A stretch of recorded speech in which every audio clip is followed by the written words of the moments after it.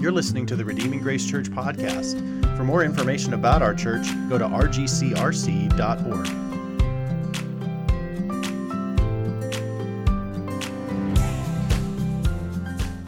Our sermon text reading for today is Psalm 103. If you want to turn there, you can follow along on the screen.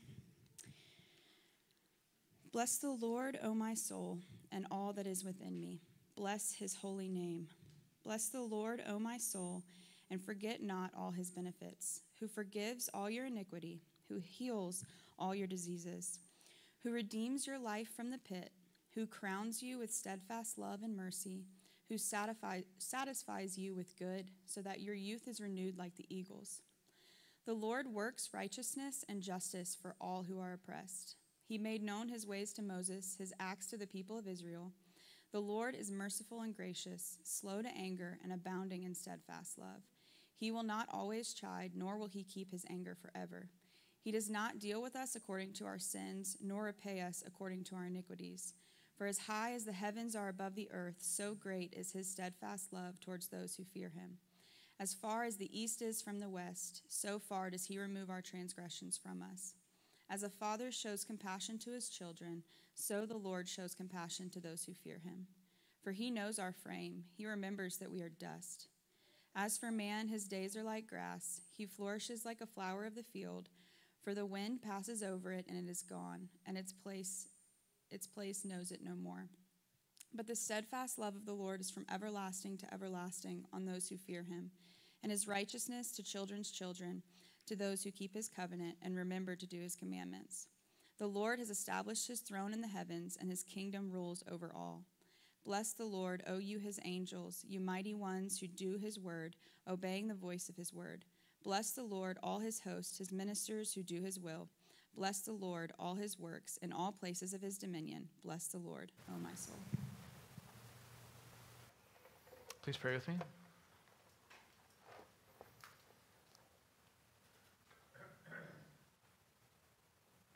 Father, your word is true food for our souls. These are your very words. As we read this text, you speak to us just as you did through David to your nation thousands of years ago. Help us see what's here in the text. First, help us to take this in, to digest it, to chew on it, to appropriate it to our own condition, our own souls, our own worries, our own trials, our own temptations.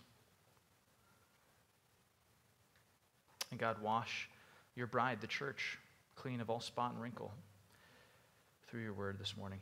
Amen. Morning, if you're new, my name is Scott. I'm a pastoral resident here.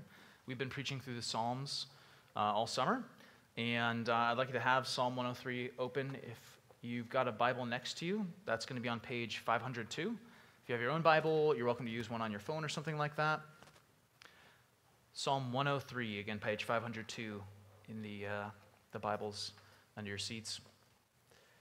And Rachel already read this for us. Thank you for doing that, Rachel.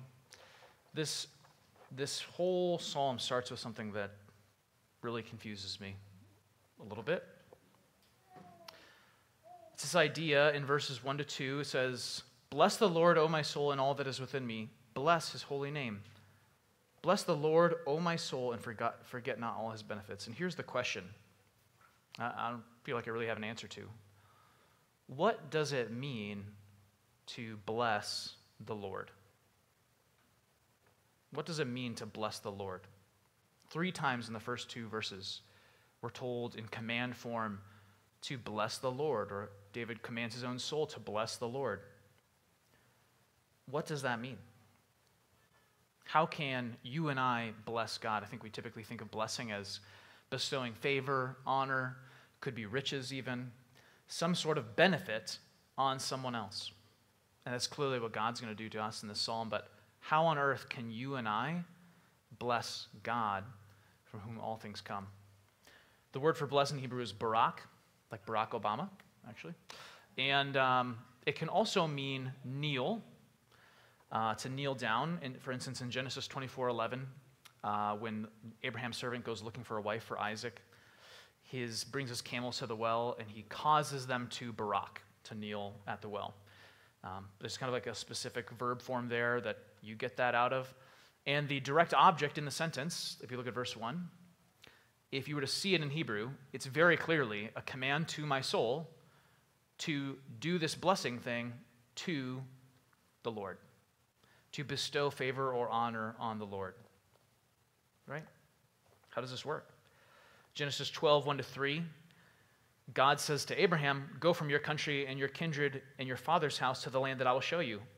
And now God says all the blessings he's going to shower on Abraham. I will make of you a great nation. I will bless you and make your name great, so that you will be a blessing. I will bless those who bless you, and him who dishonors you I will curse, and in you all the families of the earth shall be blessed. So clearly in there, God is the one doing all the blessing. Or another great example, Numbers 6, 23-27. To Moses, the Lord spoke, saying, speak to Aaron and his sons, saying, thus you shall bless the people of Israel. You shall say to them, the Lord bless you and keep you. The Lord make his face shine upon you and be gracious to you. The Lord lift up his countenance upon you and give you peace. So shall they put my name upon the people of Israel, and I will bless them. It's this call for Aaron to pronounce a blessing on the people of Israel, and God, the one who's backing that up with covenant promises. In all these instances, God is the one who blesses. So here's this conundrum, right? How on earth can we bless God? Hebrews 7 actually says this explicitly in the context of Abraham and this figure named Melchizedek. Abraham offered him up a tenth of everything he had. And he's clearly saying, like, well, Melchizedek was greater than Abraham because it is beyond dispute that the inferior is blessed by the superior. We are the inferiors. God is the superior. It is beyond dispute that that's how things work. So how are we supposed to do this psalm and bless the Lord? What does it mean to bless the Lord? What could you and I possibly do to bestow favor and blessing on God Almighty? Job 41:11, we read this back in May. God himself says to Job, who has first given to me that I should repay him? Whatever is under the whole heaven is mine. So what does this mean? I don't know. I have no idea. I can't tell us, but I think the psalmist is going to show us through the psalm. Here's the first hint. It comes at the end of verse 2. Bless the Lord, O my soul, and forget not all his benefits. Forget not all his benefits. Forget not is just a way of saying, remember. Remember his benefits. Remember all of God's blessings. I think that's the start. That's the first step in our souls trying to complete this experience of blessing God. And now in verses 3-5, he's going to lay out a list of these blessings that we have from the Lord. Right? God is the one who's blessed us. Here are all these blessings of salvation on God's covenant people. And I think we're going to see somewhat of a movement through these verses. And I'll try and show that, but I'm going to read verses 3-5 with you now first. Blessing 1, he forgives all your iniquity. Iniquity is just another word for sin.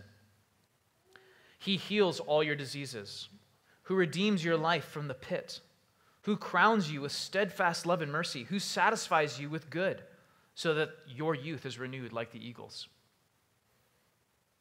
Again, there's this movement, I think. It first starts with the very first blessing of God is to forgive us of all our iniquity. Our iniquity, our sin, our rebellion against God is what separates us. And it rightfully deserves judgment and condemnation. And so the first thing God does to bless us is to actually remove the threat of condemnation on us and prove that he's prepared to bless us richly. Second, what does he do next for us? He heals all our diseases.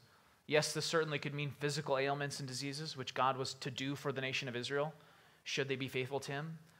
But how much more so our disease of a sick, sinful soul? The reason why we have all these iniquities and sins that need forgiving is because our own souls are rotten, are corrupted, are diseased with this desire for things that are not of God, or wrongly ordering things and not preferencing God first, having other gods before him. And so when God forgives us of our sins, he also sends his Spirit to us to cleanse us, to make us new, to clean us of that disease, and to give us a heart that actually loves him. That was the very promise of the new covenant in Jeremiah 31 and Ezekiel 36. No doubt David hadn't read those texts. He hadn't heard those prophets yet. Those were after his time. But certainly this is a fair reading from the New Testament Christian to read into this text here, this enormous blessing, that what makes the new covenant new is that God actually cleanses the heart. He puts his Spirit not in a temple, but in a people, and he causes them to come alive to the things of God. Verse 4, who redeems your life from the pit. Redeems, to buy back, to purchase. All of us were destined for hell and destruction, eternal death. And God buys us back from the very pit of hell. But not only that, but he brings order to a chaotic life. He brings life to a life that was filled with death. How many of us is this not true of? I hope it's true of you. If you're a new Christian, I hope that you expectantly pray for this to be done in your life. That a life lived in rebellion against God, breaking his commandments, perhaps worshiping idols, living after our own lusts, brings about death and chaos. It breaks relationships. It enslaves us to sinful patterns of life. It harms the people in our lives. It harms us. It damages our own minds.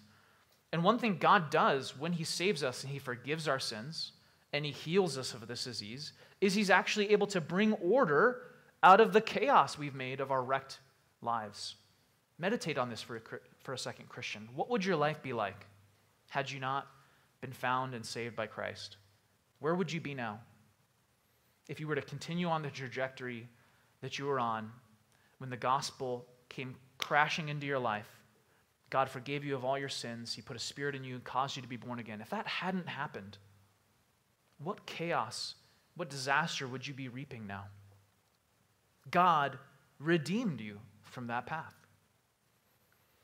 Verse 4 continues, he crowns you with steadfast love and mercy.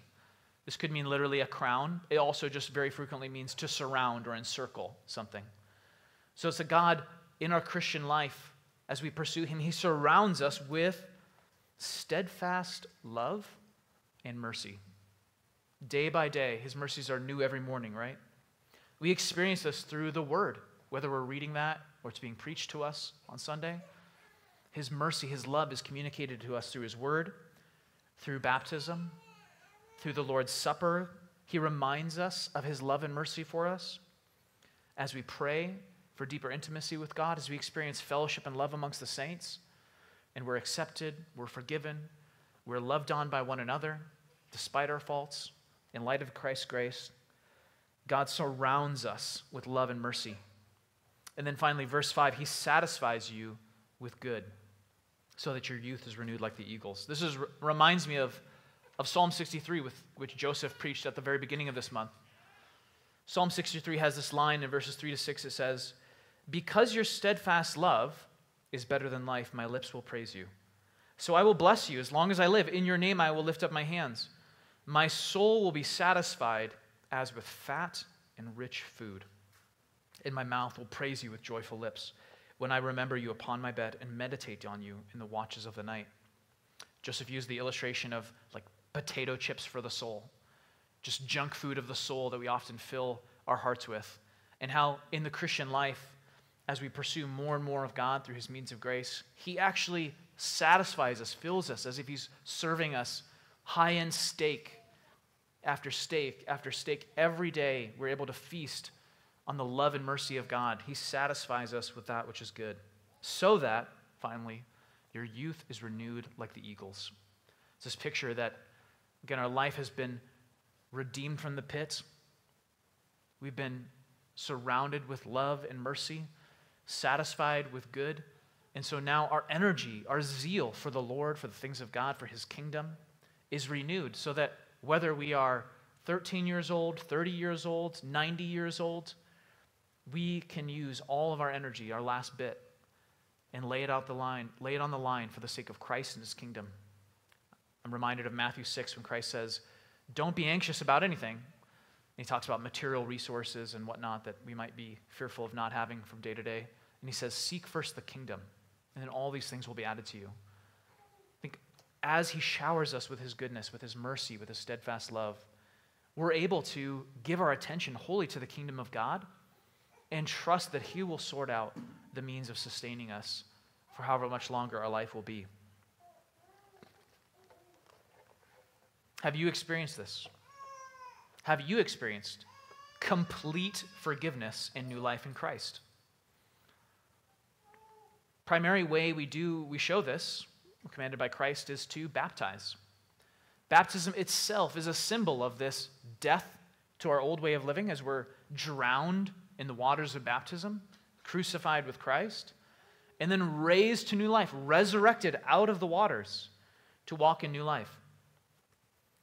And then in verse 2, we're commanded of this psalm, Psalm 103, verse 2 says, forget not all his benefits. Forget not all of his benefits, or remember his benefits, right? Remember your baptism. Your baptism itself preaches the whole truth of the gospel and everything we just read in verses 3 to 5 to you. John Calvin writes in his Institutes, we must realize that at whatever time we are baptized, we are once and for all washed and purged for our whole life. Therefore, as often as we fall away, we ought to recall the memory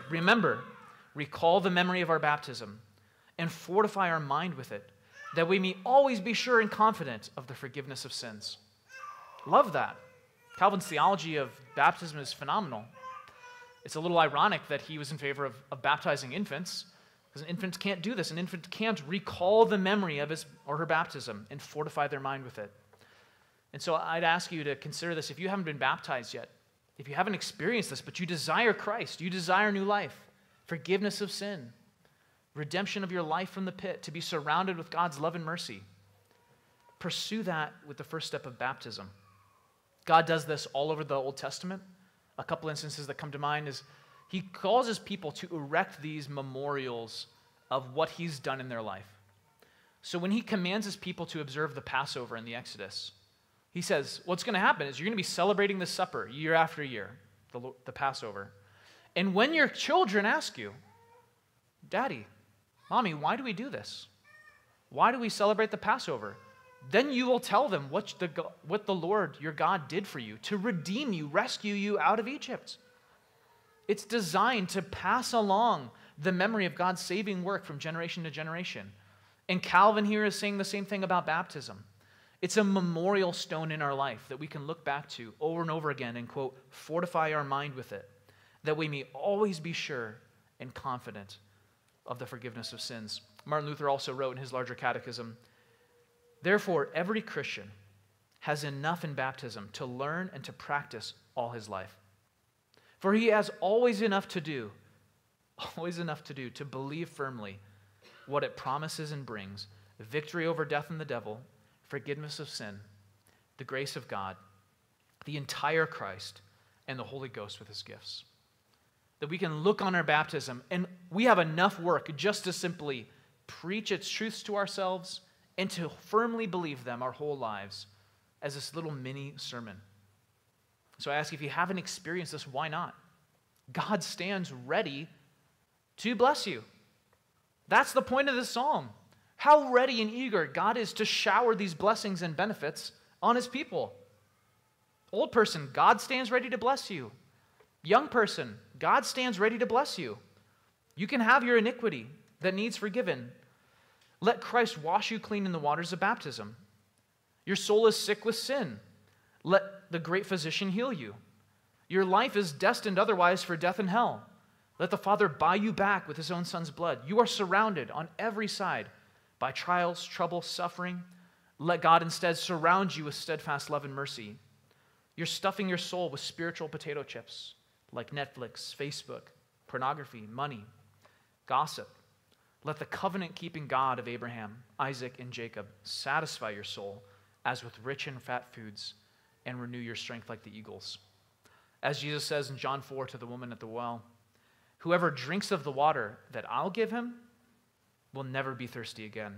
The water that I will give him will become in him a spring of water welling up to eternal life. And so now David turns in verses 6 to 10 to recall even more the corporate action of God, his saving graces for his people. Read verse 6 with me here. The Lord works righteousness and justice for all who are oppressed. Excuse me. He made known his ways to Moses, his acts to the people of Israel. The Lord is merciful and gracious, slow to anger, abounding in steadfast love. God's own character, the surety of what we're talking about, was revealed in, David is pointing us back to, the Exodus. Verse 6, he revealed his ways. The Lord works righteousness and justice for all who are oppressed. Think of the slaves in Israel, oppressed by Pharaoh, unable to worship God rightly, not free, not able to enjoy the covenant promises God made to Abraham 400 years prior, that these people would inherit the land and be planted in the land of Canaan.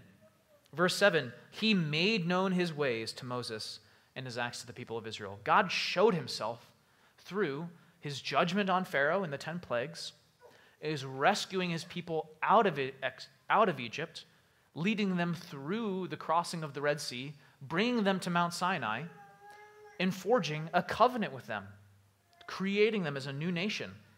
At Mount Sinai, God made a national covenant with Israel, saying, you yourselves have seen what I did to the Egyptians, how I bore you on eagle's wings and brought you to myself.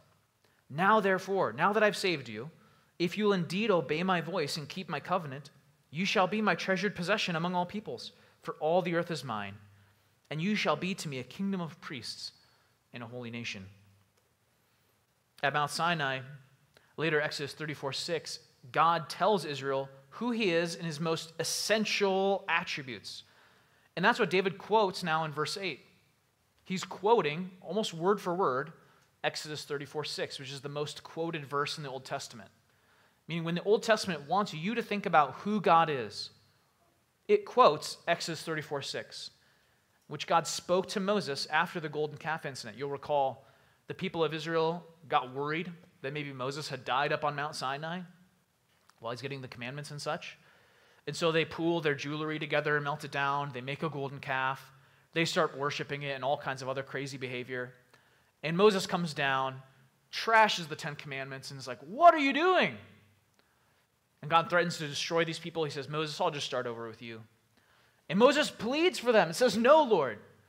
No, don't do that. You made promises. You made a covenant with Abraham. Save these people. I know they're stiff-necked and terrible. In fact, kill me instead.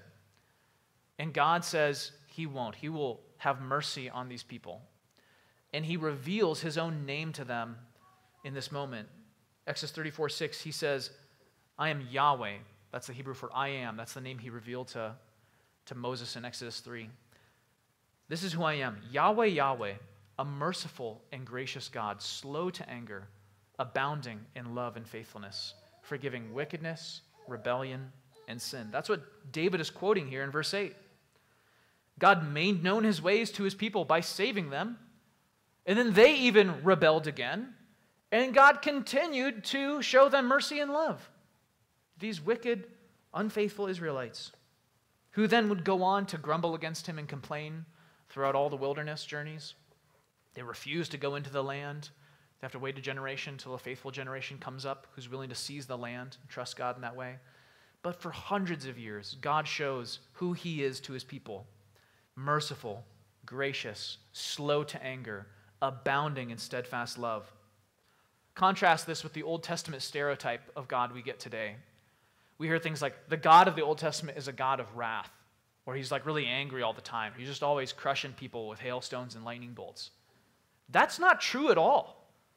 That's not true at all. That is not the God of the Old Testament.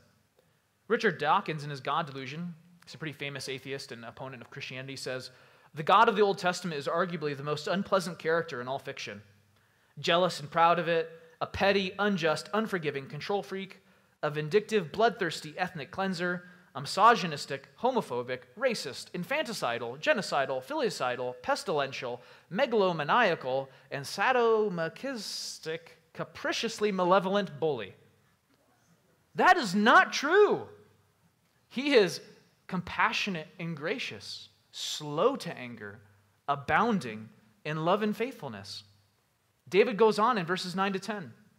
He will not always chide, nor will he keep his anger forever.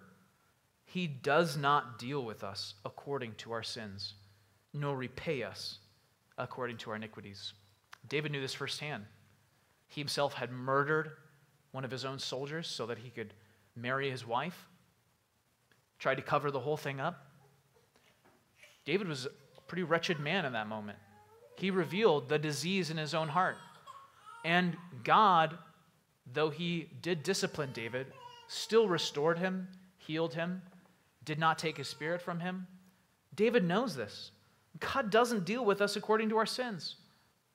Christian, think of your own sins. Think of how God ought to deal with you if he were to treat you as your sins deserve. If he were to count all your sins, who could stand before him? As my family's, one of our favorite hymns says, if God were to mark all of our iniquities, how could you possibly expect any benefit from him at all?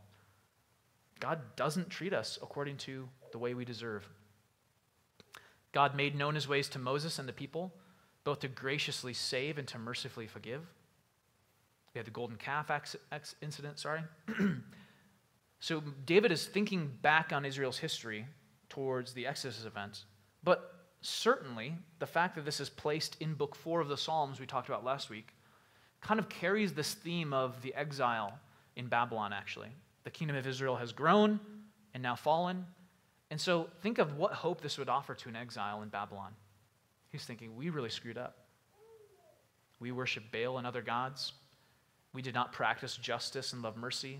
We polluted the Lord's Sabbath. We did not follow his commands. We didn't keep covenant. And now we're stuck in Babylon. Is there any hope? Is there any hope at all? And the psalm says to the exile, yes, he will not always chide, nor will he keep his anger forever. You will be restored. You will come out of exile because he doesn't deal with us according to our sins, nor repay us according to our iniquities. But why is God like this? Why doesn't he do that? I think I probably would. I'm a lesser being. Verses 6 to 10 kind of showed us what God does, what he is like, what he does on behalf of his people. Verses 11 to 14 now are going to explain why he does that. Why he does that. It starts with the word for in verse 11. That's the word because. Because answers what question? Why, right? Why? Because. Verse 11 through 13 are going to explain this. Why does he work righteousness and justice for all who are oppressed? Why will he not keep his anger forever? Why doesn't he deal with us according to our sins or pay us for our iniquities? Why not? He's got plenty of reasons to act that way. Why not? Read these sweet verses with me. For as high as the heavens are above the earth, so great is his steadfast love toward those who fear him. As far as the east is from the west, so far does he remove our transgressions from us. As a father shows compassion to his children, so the Lord shows compassion to those who fear him. So why does God forgive and bless his undeserving people? Because that's who he is. His very character. He is love. He is compassion. These words find their truest meaning in God himself. God has not accidentally signed on to a contract that he no longer wants to keep. He's not begrudging towards us when we come to him for forgiveness. He's not saying, shoot, they figured out if they repent and believe, I have to forgive them. Now I have to forgive them.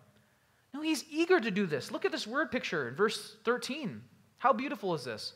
As a father shows compassion to his children, so the Lord shows compassion to those who fear him. I know every father in this room. I hope every father in this room. I know I certainly. When my own kids come to me and they're sorry for what they've done, maybe they're confessing something I didn't even know about yet, so quick to be so thankful. Say, Elias, I forgive you. Shiloh, I forgive you. I will not hold that against you. I'm so glad you told me. Let's work towards restoration. I'm so glad you brought this into the light. You brought this to my attention. You didn't try to hide this from me. Let's keep moving forward. I love you, buddy. God is even better than that. God is even more compassionate and loving than that when we come to him with our sins. And there's an even deeper why here. Look at verse 14. The for word again. For, or why. Why does he show compassion on those who fear him? For he knows our frame. He remembers that we are dust. He knows our frame and remembers that we are dust. God knows our weak and troubled state. God knows what it's like to be human. He understands our condition. He's not unsympathetic to our plight. I'm going to read something from Hebrews 2. You can flip there with me if you like. God is intimately familiar with what it means to be human. He knows exactly what we're going through. He knows our temptations, our trials, our struggles. He knows how hard it is to get up in the morning and choose faithfulness. Hebrews 2 shows us this in a really beautiful way. Hebrews 2, verses 10 through 18. I'm turning with you to show sympathy. I didn't bookmark it. Okay, Hebrews 2, verse 10 says, "It was fitting that he," he's talking about Jesus, "for whom and by whom all things exist," so Jesus made everything, "in bringing many sons to glory, should make the founder of their salvation perfect through suffering." Christ, the founder of our salvation, became perfect through suffering. "For he who sanctifies and those who are sanctified all have one source. That is why he is not ashamed to call them brothers, saying, 'I will tell of your name to my brothers. In the midst of the congregation I will sing your praise. And again, I will put my trust in him. And again, behold, I and the children God has given me.'" So Christ was made perfect, not went from being sinful to sinless, but became the ideal, the perfect Savior through suffering everything you and I suffered, so that he can, as verse 13 tells us, know our frame, so he can remember that we are dust. Verse 14 continues, "Since therefore the children share in flesh and blood, he himself, Jesus, partook of the same things, that through death he might destroy the one who has the power of death, that is the devil, and deliver all those who through fear of death were subject to lifelong slavery. For surely it is not angels that he helps, but he helps the offspring of Abraham. Therefore he had to be made like his brothers in every respect, so that he might become a merciful and faithful high priest in the service of God, to make propitiation for the sins of the people. For because he himself has suffered when tempted, he is able to help those who are being tempted." Here's the key. He had to be made like his brothers in every respect, so that he might become a merciful and faithful high priest in the service of God. Jesus knows what it means to suffer. He knows what it's like to hunger and thirst. He was starving in the desert for 40 days. He knows what it's like to be tempted. Satan offered him a path to pleasure and power that didn't require any suffering. He knows what it's like to lose a loved one. He wept. He wept when he got the news that Lazarus had died. He knows what it's like for your family to scoff at your calling. His mother and brothers thought he was crazy. He knows what it's like to be betrayed by your closest friends. The 12 apostles all scattered when he was arrested, and nobody showed up to defend him at his trial. When Psalm 103, verse 14 says, "He, God, knows our frame and remembers that we are dust," how much more is this true for us than it was for David? God himself took on flesh in the God-man Jesus Christ. He took on dust. He not only remembers that we are dust, but he became dust with us, so that he could become as Hebrews 2 says, merciful and faithful high priest, interceding for us. He knows. God knows our frame. God knows what it's like to be dust because he became dust. This is the very source of God's father-like compassion on us. Hebrews 4:15 also says that he's able to sympathize with our weaknesses. This is why God has compassion on us. It's not like some distant uncle who showers you with blessings, but doesn't really know what's going on in your life. It's kind of nice to get the birthday card once a year. No, he's with us. Emmanuel, God with us. Now verse 15 and 16 in Psalm 103 go on to explain these kind of weaknesses. What does it mean that we're dust? What does it mean? What is our frame like? Read verses 15 and 16 with me. "As for man, his days are like grass. He flourishes like a flower of the field, for the wind passes over it and it is gone, and its place knows it no more." He's using a metaphor, a word picture of both grass or flowers. Really easy to imagine that here in South Dakota. We get the beautiful spring rains, snow's melting, everything's green. May, June, July. But already, are not things starting to brown up? Right? The grass has flowered out its seeds. It's drying up. And by September, everything will be back to dirt brown. That's what being a human is like. Or think of sunflowers, right? They're everywhere. They're in the ditches. They're in the fields. They're in our parks. How cool. Sunflower, this huge flower. It grows really tall, has this beautiful flower on it. But it won't be here this winter. The wind will come. It will knock it down. The plant will die. That's what it's like to be a human being. That's what it's like to be dust. And God himself knows that. But God isn't like that. Read verses 17 and 18. But the steadfast love of the Lord is from everlasting to everlasting on those who fear him, and his righteousness to children's children, to those who keep his covenant and remember to do his commandments. God's love and righteousness aren't like the sunflower. They're from everlasting to everlasting. But here's the key. They're only for those, look back at those verses we just read, verses 17 to 18. They're only for those who fear him, keep his covenant, and do his commandments.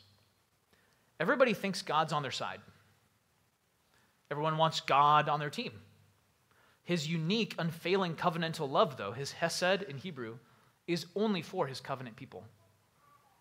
Everybody wants Jesus, best teacher in the world, meek and mild, gentle Jesus. If he can be for me or for my agenda, my political party, then woo. But Jesus is not on everybody's side. In John 14, 23 to 24, Jesus says something very similar, almost identical to what we read here in Psalm 103. He says, whoever has my commandments and keeps them, he it is who loves me. And he who loves me will be loved by my Father, and I will love him and manifest myself to him. Jesus demonstrates he is equal with the Father, firstly, when he says in John 14, keep my commandments. I love those who keep my commandments. Psalm 103, it's the Father's commandments. Jesus says, I and the Father are one. Jesus himself is true divinity, truly God. But he's also effectively repeating the very same theme from David in the Psalm 103. The steadfast love of the Lord is from everlasting to everlasting on those who fear him, and his righteousness to children's children, to those who keep his covenant and remember to do his commandments. God's steadfast love and all of his benefits, all these blessings we've been reading about, are only for his covenant people. Remember all God's benefits and blessings in this psalm: forgiveness of sin, healing our diseases, redeeming your life from the pit, surrounding you with love and mercy, satisfying you with goodness. Those aren't for everyone. God's blessings are available, offered to anyone, but they are only received and secured by those who fear him, keep his covenant, and do his commandments. Read verse 19. I'm going to use an analogy from this verse. Verse 19 says, the Lord has established his throne in the heavens, and his kingdom is over all. Kingly picture like we got last week in Psalm 93. He's established his throne, his kingdom rules over all. So I want you to imagine God as king, or imagine a king in a land who has the rightful rule of that kingdom. And you and I, all humans really, are in rebellion against this king. We're trying to overthrow him. We're trying to put ourselves on the throne. We have rebelled against him. We've formed up in little groups to fight back against his armies. We're refusing to submit to his commands and his rules and live by his ways. We've renounced our citizenship. We've created our own flag and hoisted it, and we're prepared to go to battle against this rightful king. God has every right to just simply crush, vanquish the rebels. But he doesn't do that. Verse 17. The steadfast love of the Lord is from everlasting to everlasting on those who fear him. For those who stop running, if you're willing to stop fighting, leave everything behind and simply surrender, he won't execute you.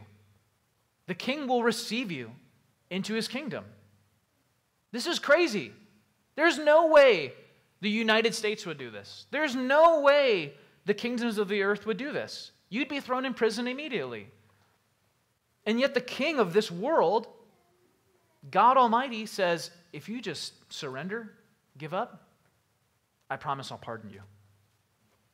Here's a beautiful example from the Philippian jailer in Acts 16. Paul is thrown in prison. They're singing some hymns. There's this giant earthquake, breaks open the jail cells and stuff. And the jailer freaks out. He's assuming everyone's going to run away. and escape, and then he'll be killed because he failed to do his job. And Paul's like, no, don't kill yourself. We're all here. Don't worry. And the jailer called for lights, and he rushed in, and trembling with fear, he fell down before Paul and Silas. And then he brought them out and said, "Sirs, what must I do to be saved?" And they said, "Believe in the Lord Jesus, and you'll be saved, you and your household." And they spoke the word of the Lord to him and all who were in his house, and he took them the same hour of the night, washed their wounds, and he was baptized at once, he and his family. Have you surrendered yet? Is this true of you, that you fear God? In fear, you've fallen before the king, you've surrendered, and said, "I'm willing to do whatever it takes. I give up the fight." Have you surrendered yet? The Lord's love is on those who fear him and who keep his covenant. What does it mean to keep his covenant? In the old covenant, you kept covenant by circumcision. That's your connection to the Abrahamic covenant. That's your entrance into the community, and by observing Sabbath.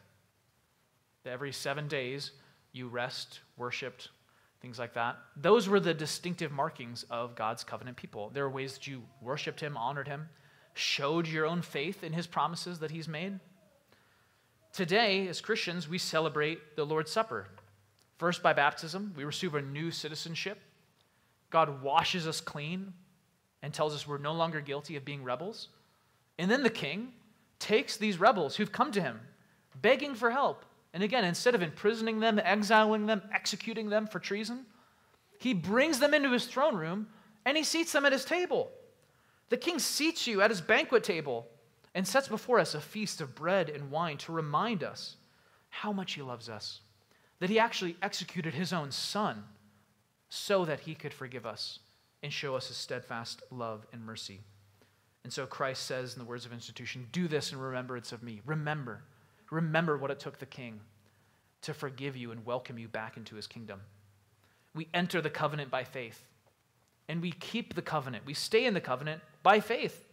The Lord's Supper, the king's feast, reminds us why he's so trustworthy. Because he has compassion on us, and he knows our frame, and he works righteousness for all who are oppressed. Week after week, God is saying, "Look what I did for you. Trust me, trust me, trust me." And so God's love are on those who fear him and keep his covenant. And to keep his covenant is to just keep believing, keep trusting me. And then finally, verse 17 says, 18, that it's also on those who remember to do his commandments. Jesus' last words in Matthew 28:18-20 are, "All authority in heaven and on earth has been given to me. Go therefore and make disciples of all nations, baptizing them in the name of the Father, Son, and Holy Spirit, and teaching them to obey all that I've commanded." He has all authority. I'm the king. There is no other. My kingdom has come. Make disciples and baptize them. Receive the rebel traitors. Don't go out and kill them.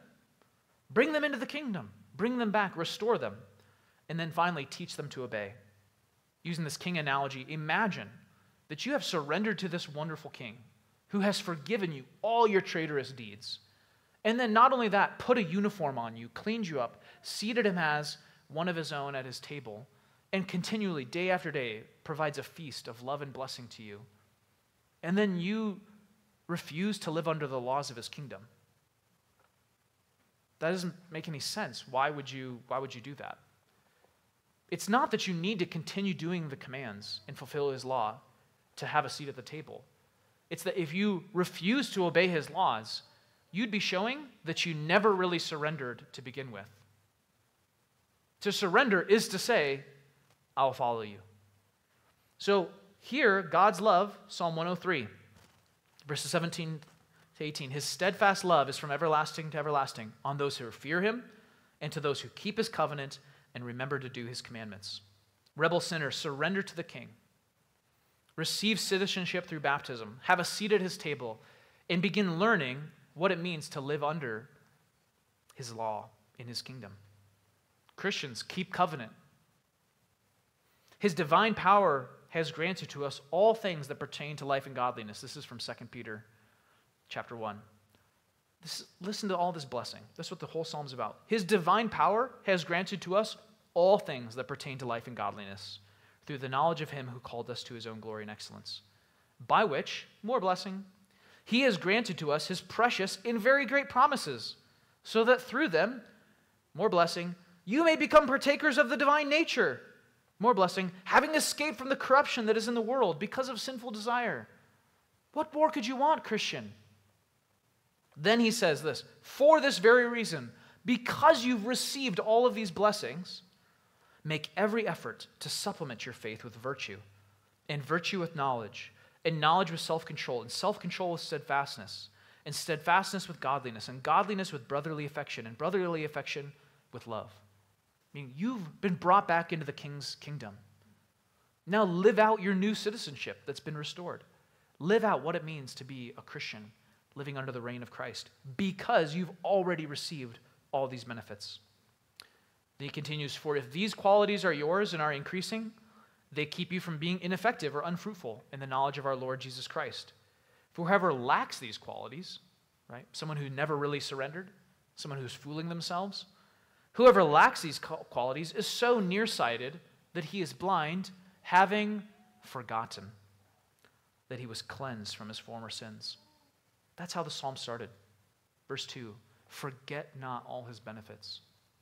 Forget not all his benefits. Remember the Lord's faithfulness to you. And here Peter says, those who lack those qualities of godliness, those who aren't really surrendered, it's because they forgot. They forgot all of his blessings, that they were cleansed from their former sins. Therefore, brothers, be all the more diligent to confirm your calling and election. For if you practice these qualities, you will never fall. For in this way, there will be richly provided you an entrance into the eternal kingdom of our Lord and Savior Jesus Christ. So, wayward Christian, perhaps you've lost your wandering sheep. You've lost the fear of him. You've not kept covenant. You don't obey the king's commands. Or you don't even know what they are, maybe. The king is saying, come home. Rekindle a loving fear of the Lord. You can trust that he will receive you because of verse 13. The Father shows compassion to his children, so the Lord shows compassion on those who fear him. When wayward children come home, good fathers don't turn them away, say, now you had your chance. Wayward Christian, come home and let your Father receive you and give you compassion. What we've discussed today is the very standard of amazing. This is why David in this psalm is calling us to bless the Lord with the command, bless the Lord, because no king is like this king. No God is like this God. No king bestows so many benefits on rebels who by faith surrender their old way of life and ask for a new citizenship and a place in his kingdom. The steadfast love of the Lord is from everlasting to everlasting on those who fear him, keep his covenant, and do his commandments. And so David ends the psalm in the same manner he began the psalm, with a call that we bless the Lord. Read the final verses with me, starting in 20. Bless the Lord, O you his angels, you mighty ones who do his word, obeying the voice of his word. Bless the Lord, all his hosts, his ministers who do his will. Bless the Lord, all his works, in all places of his dominion. Bless the Lord, O my soul. I still have no idea how the lesser can bless the greater. I don't even know what it means for you to bless God, but I think we've come closer to understanding the spirit of it. The gratitude, the trust, the delight of remembering all Christ's benefits, somehow in that experience of just simply relishing and resting in our security in our great King who is so loving, so generous with his grace. Some way in that process, we begin to bless the Lord. I'm going to end our time together by just prayerfully remembering those benefits that we read in verses 3 to 5. I want you to just sit there and pray with me. I'll give you some space in between each one of these. I'd ask you to offer up your own personal and specific prayer about how you have received these benefits specifically in your own life. So apply them to your own soul, apply them to your own heart, and pray with me, pray to God, thanking him, delighting in these benefits you've received. And if you've not received these benefits because you have not yet feared him, kept his covenant, or done his commandments. There's no reason you can't surrender in your seat right now. That between you and the Lord, you don't need anyone else to do it with you.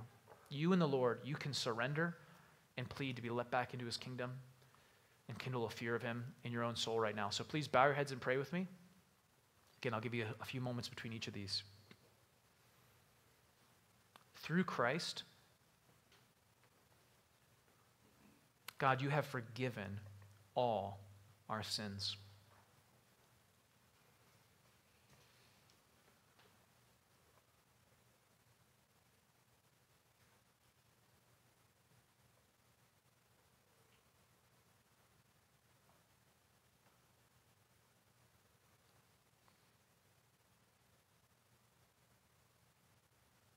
Through Christ, Father, you heal us of all of our diseases.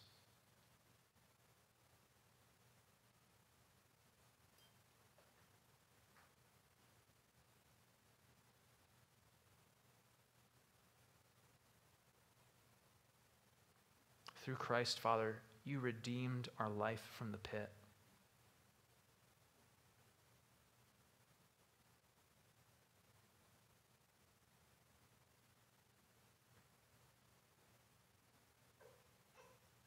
Through Christ, Father, you now surround us daily with steadfast love and mercy.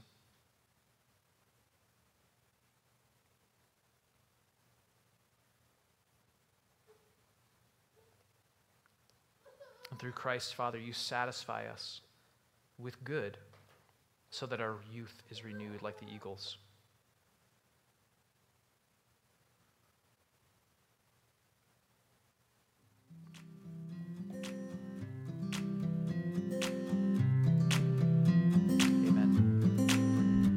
Thank you for listening to the Redeeming Grace Church podcast.